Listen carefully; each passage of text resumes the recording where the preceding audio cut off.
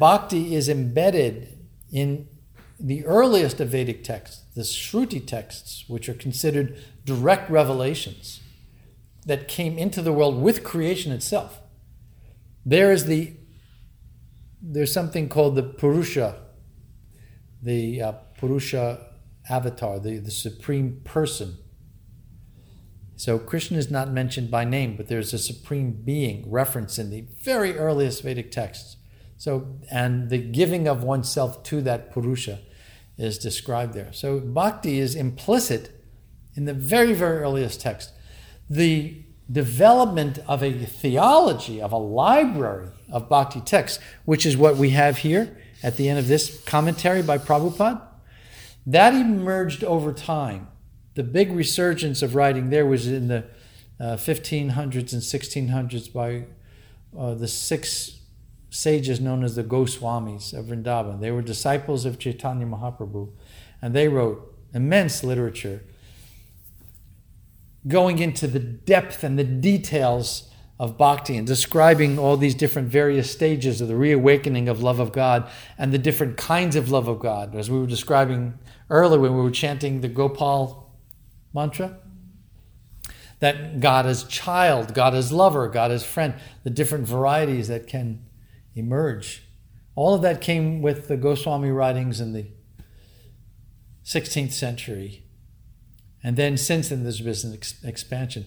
It's there also in earlier texts, the writings of Madhvacharya, which I think is 12th century, Ramanujacharya, 13th century, and other great acharyas or enlightened teachers, men and women, over the centuries.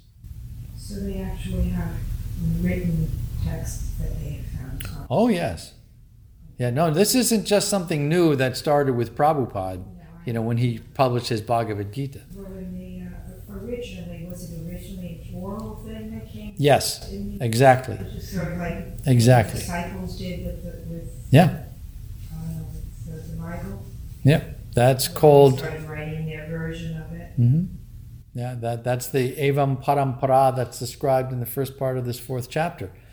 By oral tradition, it was passed down, and in prior ages, intelligence wasn't always as dull as it is now. I mean, we eat stupid food and we have stupid heads, and we can't retain anything. If you don't write it down, I don't know about you guys, but if I don't write it down, forget about it.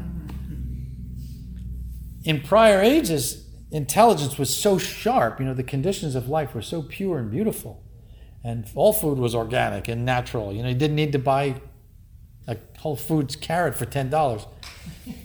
That hearing once from a realized teacher, a disciple would retain that knowledge. That disciple would then mature in his or her spiritual life and become a guru and take disciples, and it would be passed on generation to generation. Yes? So just getting back to the deities, now I think there's a reaction, of course, in the Judeo-Christian world where you don't worship false idols, which maybe Correct. Deities might seem to be, but they're really not within the Krishna world. It's just a part. It's not like you're worshiping an idol, it's something different than that, I think. Yeah, quite different. I mean, if you go back to the first idol, which is the golden calf, right? That was the greatest possible insult to divinity, was saying, "Phooey on you, where are you? Right. We're gonna make our own religion." And they melted gold and created a calf and worshipped that calf. That's a moving away from the supreme. That focus, that's man-made. That's from imperfect human imagination.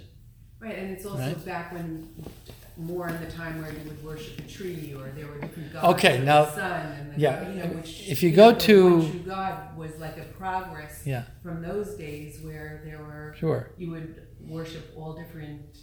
Well, we have to make a distinction here between idolatry and shamanistic traditions, for example, where a tree becomes the repository of a spirit, or a sacred artifact or item, like a totem of some kind, becomes the conduit for certain natural energies. That's a different thing. That's not idolatry.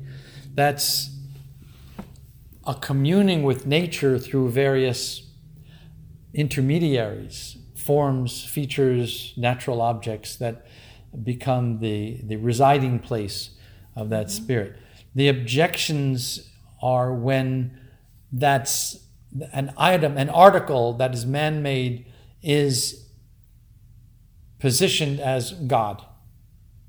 That's idolatry, and that's what the missionaries were responding to when they looked at the deities in the temples and they saw people worshiping deities. It's like, this is Right. It this is resonated that way with them. And right. that's Now why what? it became primitive. They thought of it as That's right. primitive. So they were equating archana, the vigraha, the form of divinity on the altar in the temple, with an idol.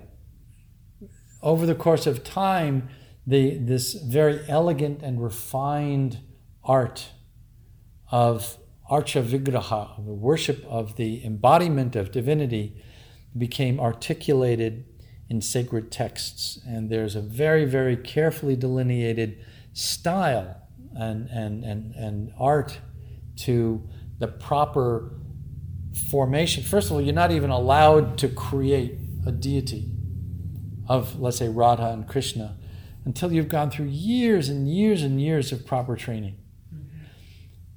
And it's the text described that the deity, the Arche Vishnu Shaladi Gurushu Naramatir Vaishnavi Jativuti, one who sees the Archa form, the deity form, as an idol is living in hell.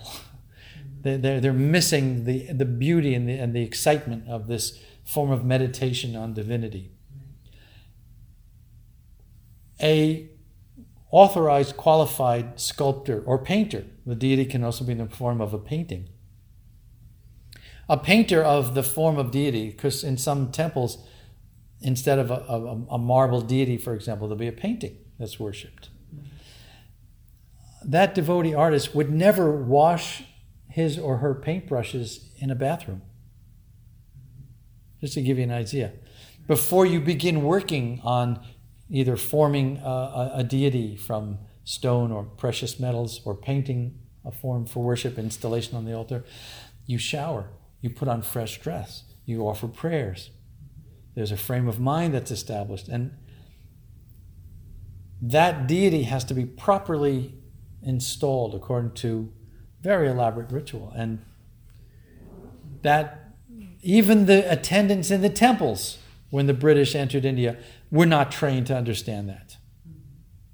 Even the pujaris, the temple attendants, were unable to properly represent and explain to the British what they were doing. So that's why this alternative of let's just get rid of it came in.